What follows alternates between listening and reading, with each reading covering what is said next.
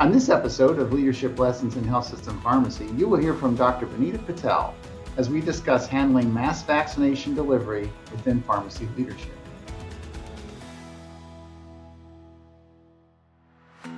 Hi, everyone, and welcome to Leadership Lessons in Health System Pharmacy. I'm your host, Dr. Robert Weber, Chief Pharmacy Officer and Administrator of Pharmacy Services at The Ohio State University Wexner Medical Center. Powered by The Ohio State University Lash Leadership Program, this show is designed to keep current and aspiring health system pharmacy leaders up to date with issues, trends, and best practices affecting our profession. You can learn more about the Lash Leadership Program and The Ohio State University's College of Pharmacy MS in Health System Pharmacy Administration and Leadership by visiting go.osu.edu/pharmacy leadership. That's go.osu.edu/pharmacy leadership. Dr. Binita Patel is currently the Vice President of Pharmacy Services at Memorial Hermann Health-system. She is responsible in her role for pharmacy services across the entire enterprise and continuum of care. Prior to joining Memorial Hermann, Binita was director at PHS Consulting, where her primary focus was in specialty pharmacy and PBM practices. Binita then spent 2 years at Lash Group as Senior Director of Strategic Account Management, and then 10 years in academic medicine, serving as the Director of Ambulatory Services at Froedtert and Medical College of Wisconsin, where she developed clinical ambulatory services, including retail, mail pharmacies, specialty pharmacy, pharmacist-managed clinics, prior authorization, and patient assistance programs. She has been responsible for strategic growth across the pharmacy enterprise in a variety of areas.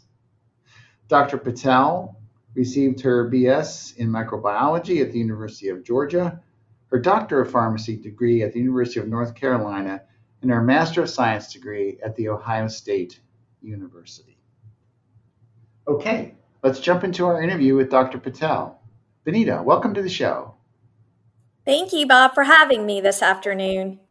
And thank you. Obviously, you're an Ohio State alumnus.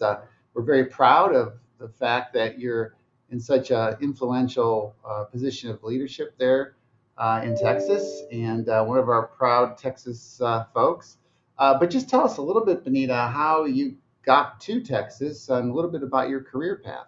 Sure. So, Bob, as you know, I'm an Ohio State alum. I did my undergrad work at the University of Georgia. I got my PharmD at the University of North Carolina. And then during that time at North Carolina, I always say I met a man, and his name is Froedtert. And Froedtert was the third graduate of the Ohio State residency program. Yes, while I was there. Yeah. And he's the one who told me about Ohio State and Jerry Siegel at that time. And so I ended up doing a rotation with Jerry in my fourth year of pharmacy school. And then lo and behold, I was able to get accepted to the residency program at Ohio State. And that's how I landed in the Midwest. Mm-hmm. And then in parallel, I got married. Mm-hmm. And then I met a man again, of course, and I married him. And he was training, medical training in Wisconsin at Froedtert and the Medical College of Wisconsin. So after I graduated, I moved up to Wisconsin, Milwaukee, and joined Froedtert and the Medical College as the Assistant Director of Ambulatory Services. Not really knowing what I was going to get into at that time because ambulatory wasn't where it is today, or ambulatory pharmacy specifically. But thankfully, through opportunities and mentorship there, I grew my role into being the Director of Ambulatory Services. And then as everybody kind of gets to a point in their career where they start thinking about what's next, I really focused in on trying to get back home to the Carolinas where I'm from. And so my husband and I moved to North Carolina. And at that point, we thought that was going to be the end all be all. You know, that was our goal, is to get home. But unfortunately, life happens. And so we made another move to Houston, Texas. I always say I follow my husband, and I do. And so I followed him to Houston, Texas.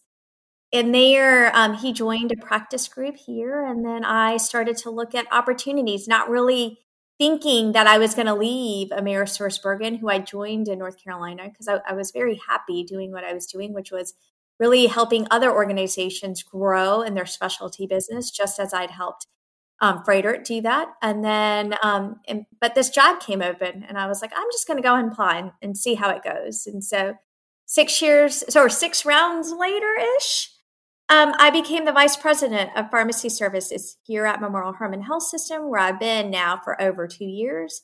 And I also oversee their admin program. So I'm able to give back as Bob and Jerry have given to me in so many different ways.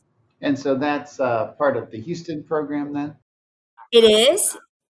It is. It's led under Divya Barkey, but yeah, we have the admin program here. Yes, we interviewed Alex, one of our first podcast guests, did a great job in talking about how his organization managed the pandemic. So if I recall, another OSU grad, Daryl Newcomer, was he not the director of pharmacy at Hermann Hospital prior, like years ago?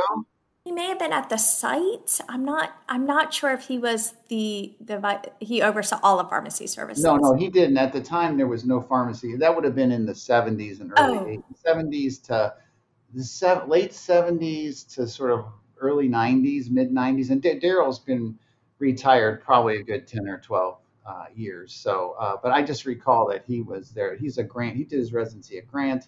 And again, one of our proud Texas pharmacy leaders. Well, we've got a few here, Bob. I mean, between I know. we represent well here in Houston. We recruited a lot of really good people down there from our program as well. So yeah, you guys have a great team. You have a fabulous team. So obviously, March 13th last year, everything shuts down. March 13th, 2020. Bars close, everything closes, COVID hits. We have this surge of, COVID, Houston, terrible surge in Houston.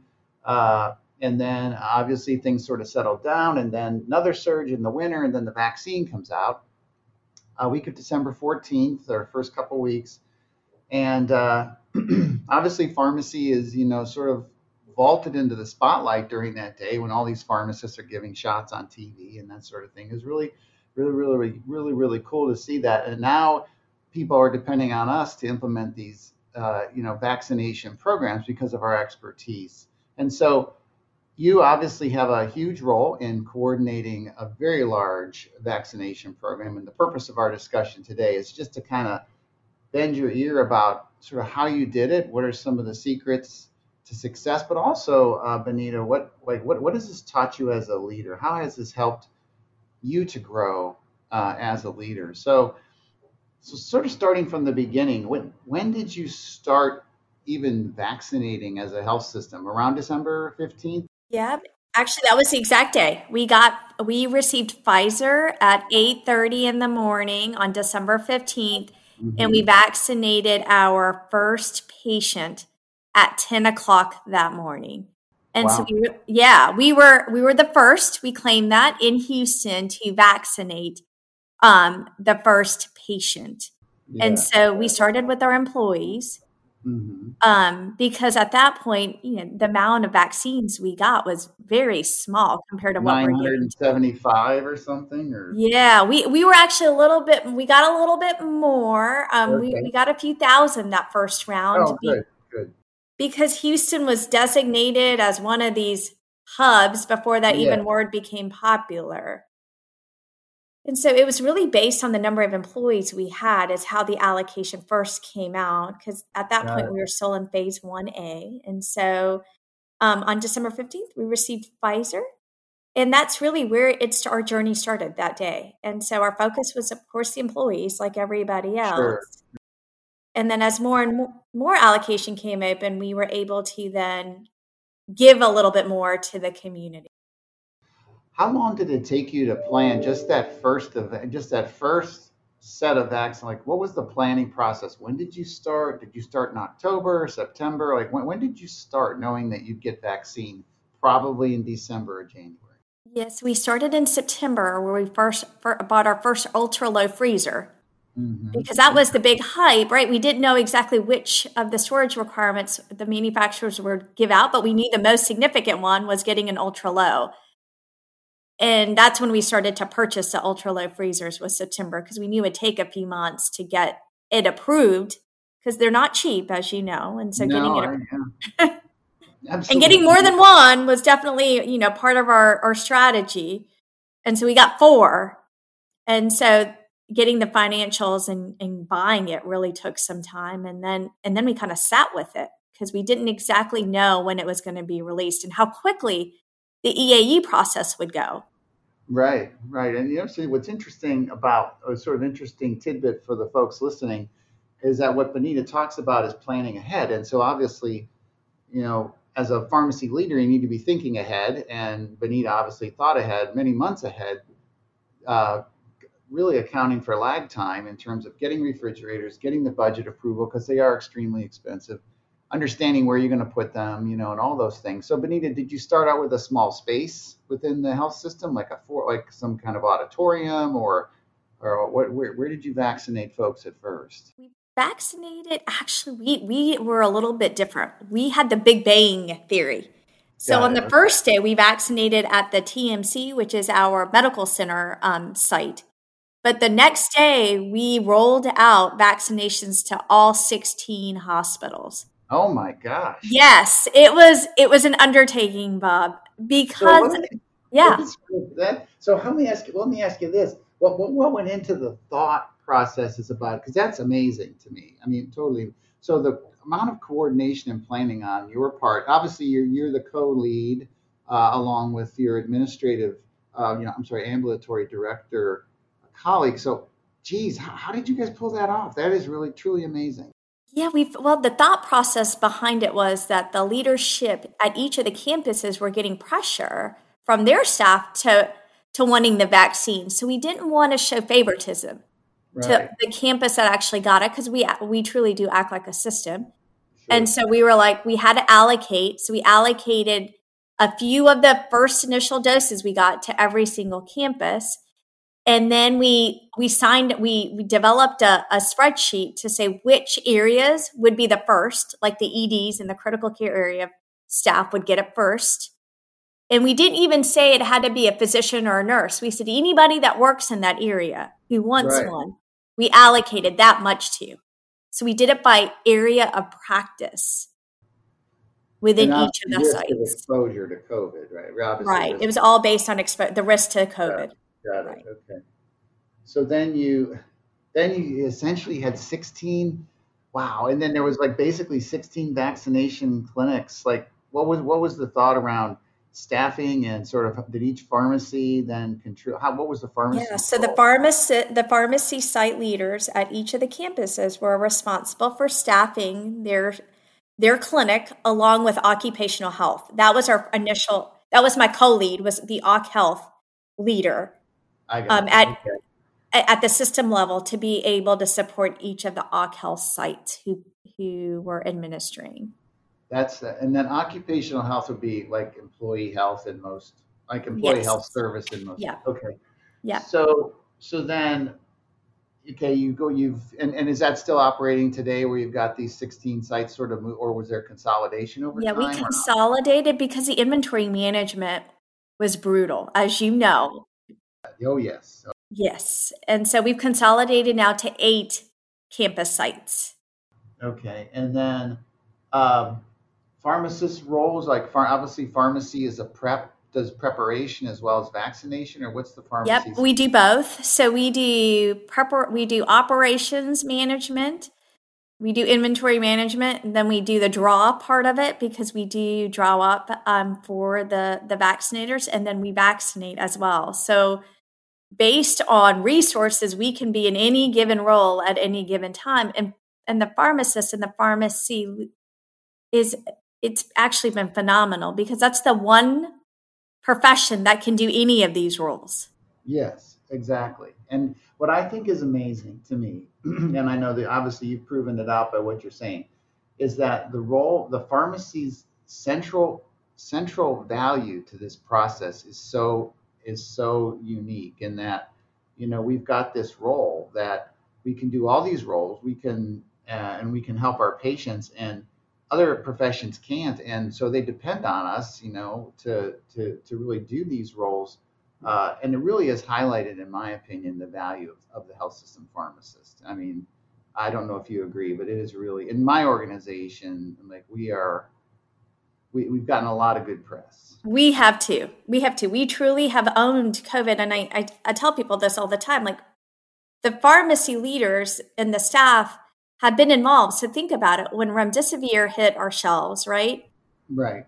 It was like we thought that was going to be the end all be all. And then it became the monoclonal antibodies. And now it's the vaccines. And in every other area potentially is like, okay, we're not dealing with COVID as much. And I'm like, we're still in the thick of it. Right. Exactly. That's exactly right. So there's a bit of a conundrum in that. I was in a meeting this morning where I was giving an update to the administrative leaders to the C-suite and said, we're really in the thick of vaccine and it's stressing us out. And from a leader's perspective, we're not done with COVID and a lot of people are starting to move on. So, exactly to your point. So, obviously the success is really in many ways is due to you as a leader. I mean, in my opinion, the fact that this program is so successful is really due to your tenacity and your ability to kind of keep things going and the reputation that you and your department have in the organization. So what has this all taught you about leadership and how has this changed your leadership style, skill, strategy? Like what did you learn, Benita? So it's interesting. So I was just talking to somebody else about that today. I was like, what have I learned about all this? That it's not a sprint, it's a marathon, right? I have the type of personality to always want to do more, do it better, and do it quick. And with COVID, it's made me realize that it truly is a marathon, and that managing through something that has been so earth shattering, really, has taught me the importance of self-care and balance, and knowing that it's going to take us a little bit. We're not going to be able to conquer all of it all at once, because this is a journey, and we're on it. And pharmacy has shown to be a part of it since day one. And we're the one, as you mentioned, we're one of the few that hasn't been able to slow it down. And we are wearing two hats, our day job and our COVID hat.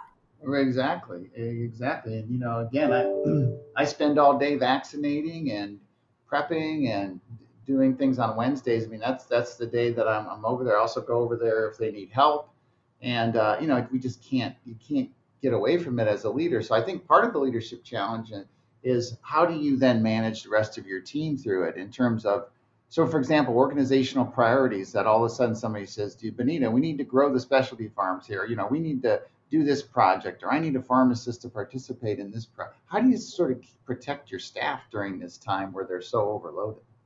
Well, thankfully, because of the work that we have done, we've been able to expand our system team by 3 FTEs in next year's budget. Because Wow. that's been my message is if we continue to work at this, we're going to miss out on opportunities that can support the organization in other ways, like cost savings and revenue generation. Correct. So if you truly want us to be part of this, we're gonna need some help, because there's no way we can continue to wear two hats and be successful. Right. And because we've shown success prior to COVID and during COVID, there's a level of trust now that says, hey, she's not just asking for the sake of asking, right? She truly Correct. now needs it, because we've been working like this for over a year and we haven't made the request yet. Yeah, and the credibility, I do believe, is there, and I'm sure it is. Obviously, in your organization, I know it is here in terms of the value that we're bringing to this whole issue. So what intrigues me is when I was watching TV and saw the Houston football stadium mass vaccination. So obviously, you were involved in that and leading that as well, correct? Yes. It was actually my brainchild. I call it my Christmas Eve brainchild. Well, tell us a little bit about that project. Yeah. So after the first few weeks of getting just a few thousand doses, the week before Christmas, we got this enormous amount, 10,000 doses were coming our way. And the goal for us and the goal of the state that has put on us is you must use all your doses within the week. Yes. And so I was like, oh my God, how are we going to do this? Because we can't do it out of the 16 clinics who are doing maybe 100 to 200 a day at that point. Right. And so I reached out to the rodeo volunteers. So the rodeo is a big deal here in Houston. I didn't really know that, but it is. And there's a lot of volunteers that support it. Well, the rodeo was canceled this year because of COVID. So I reached out to our medical director who supports the rodeo as well. And I said, would your volunteers want to help us? Because they're tied to the football stadium. Because I knew we weren't going to be able to get this kind of staffing on our own. And she said, yes, the rodeo volunteers want to help us. So then I was like, okay, I've got staffing. Staffing's always a big deal. Now let me figure out space. So then we reached out to the NRG, which is the home of the Texans. They're our football, our national football team. And so they said, yeah, we would love to be able to support you in this way. And so Christmas Eve, we were all on the phone, NRG, the rodeo volunteer leadership, and then Memorial Hermann to say, can we do this? And how quickly can we do it? Because we need to burn this vaccination. And so then within 2.5 weeks, we were vaccinating 4,000 a day.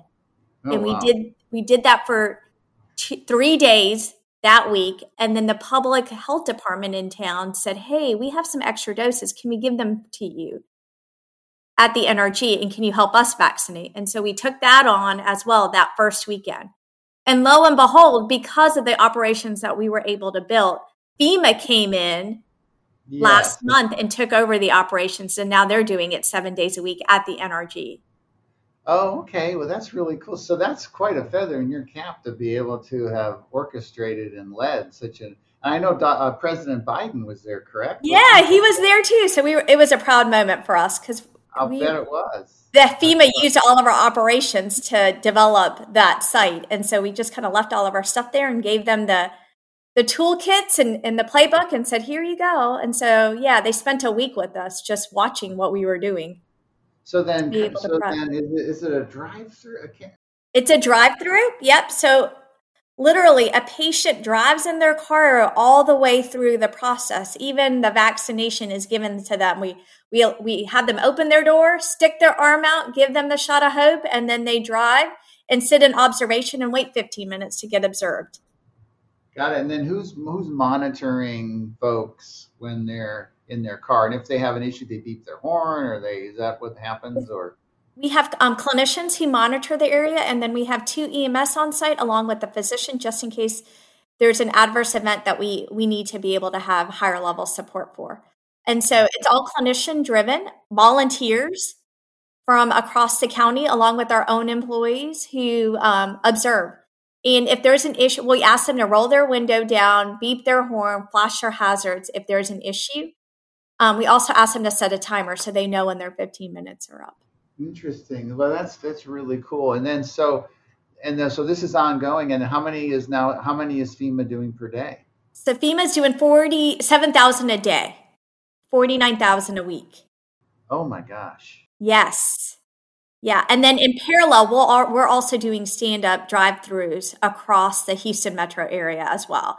So this week we were at the University of Houston at their football stadium yesterday, actually, doing 4,000. And then we're going to be in one of our suburbs this coming week doing another 10,000, 5,000 a day. Do you enter the documentation into your electronic medical record? Yeah. So once the patient enters there, so let's say you found the link on our website. We use social media a lot. So on our website, and you register. As soon as you enter in your demographic information that we require, you are automatically into our EMR. And so that documentation flows straight into the EMR. So when you come to get your vaccination, all your demographics are there. All we need to put in is your dose administration information. I see. And then obviously there's a screening. Their pharmacists or the nurses or physician assistants or whomever is administering the vaccine then screens the patient, administers the vaccine, and then there's a monitoring period. And then is it the scheduling of the next appointment happen right at that point in time? No, it actually happens automatically as soon as you sign, or as soon as you get administered and that first dose administration information is put into the EMR, it automatically schedules you for a second dose. Oh, that's really neat. That is really cool. Yeah, we have similar systems, but we have registration folks that come behind us, and that will actually register people for 3 weeks or whatever. And our registration people are not clinical, so we actually use a lot of volunteers. Actually, the rodeo staff loves the registration area. because all they do, we've created a checklist. So make sure that they don't have any of these or have, or are on the schedule, and that's their job. So we use a lot of volunteers to be able to get the line moving as quickly as it does. Our turnaround time on any given day or day during or any given time during the day, we can range as high as an hour between registration all the way through observation, or as low as 20 minutes. Yeah, we're in that range as well. We're not doing obviously as many. We're doing about 3,800 per day. But how have the pharmacists reacted to this opportunity to vaccinate? It actually fills their gas tank up. They've already been, part of the front lines, but now this is the end of the front line, right? So they've seen all the patients on the inpatient side, but now it's their chance to really see the light at the end of the tunnel when they participate. We've had a really good turnout when it comes to asking for volunteers. The pharmacy staff, from all the way from leadership to the pharmacist to the pharmacy technicians to help draw, they've been invaluable to help do all of this. So we're not only doing the 8 clinics on our campuses, but we're doing mass vaccinations almost every day the month of April and May. So layer all that on top of what's happening in the hospitals as well. That's amazing, Benita. That really. So then, how are you getting to the underserved or folks that? I guess 2 questions. How are you getting to the underserved, and how are you dealing with vaccine hesitancy in that population? Sure. So we partnered with community leaders in town. So we've actually been at 2 churches and the University of Houston, which are in some of the hardest hit area by zip code. And so that's one avenue we've done. We've partnered with federally qualified health centers as well to target those hardest hit. And then it's really through messaging using our community stakeholders and our key opinion leaders to be able to drive the message to support vaccinations and to be vaccinated. And we're really at those clinics, we're using either Moderna or Pfizer. That's all we've really have gotten. We have not gotten much of J&J at all. So those clinics are still using the 2-dose. Yeah, and I think some of what I've understood with progressive health systems like yours and ours, the reason why we're getting the Pfizer products is mainly because of the fact that we have the capability for storage and management, and whereas smaller rural areas may not, just because of the storage considerations of a Johnson and Johnson vaccine, for example. So right. So this has been quite a journey for you and your team. So, given what you've been through in the last year, I'm sure it's changed your view of leadership. It's also probably changed your view a little bit of sort of what residency really means to people now in terms of some of these experiences. So what advice do you have for our residents?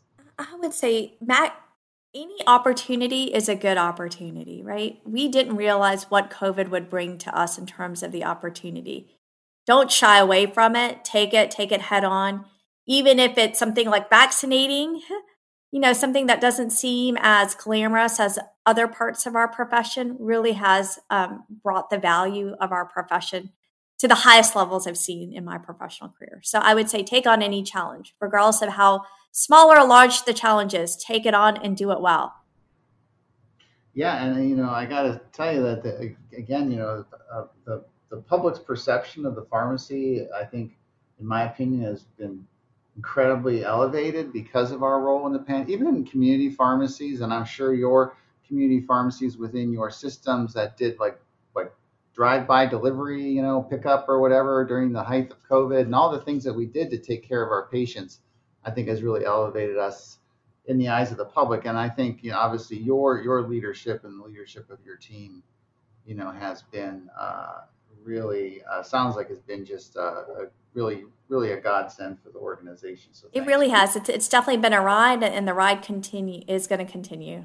Yeah, and I'm hoping that we continue to beat this pandemic and continue to help our patients the way that we've always done it. But I think obviously our Ohio State training has taught us to be innovative and take on any challenge, as you said. And for the residents listening, it's really important to hear what Benita's saying is any opportunity is important. And that's actually what Alex Sparky said when I interviewed him in one of the first podcasts, was those opportunities that you think are not important or don't sound glamorous or, high powered, are those opportunities that provide the best experience and also provide the best exposure and just the best outcome for our profession. So anything else you'd like to add for the residents, Binita? Any other pearls of wisdom for them? It lets, being thankful for what we have and what we've been able to do during this time to be able to serve in the capacity that we have been able to. So good luck to those residents, especially as you graduate and you take on your first jobs, knowing that you're going to take on your first jobs during a pandemic. So it's always going to be a new learning for sure. And with podcasts like this, I know that they'll learn and they'll walk away with a sense of sort of how to become involved, how to be a leader, and how to do good for people. So with that, Binita, thanks again. I can't tell you how much I appreciate you being on this show. We're very proud of your service, very proud of you as an Ohio State alumnus, and keep up the great work over in Houston, Texas. Have a great day. You too. Thanks, Bob.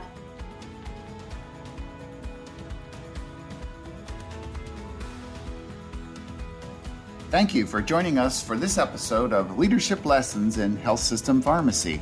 And if you found this interview helpful to your own professional development, please do us a favor and share the good news with your colleagues and leave us with a rating and review on Apple Podcasts or wherever you listen to your podcasts each and every week.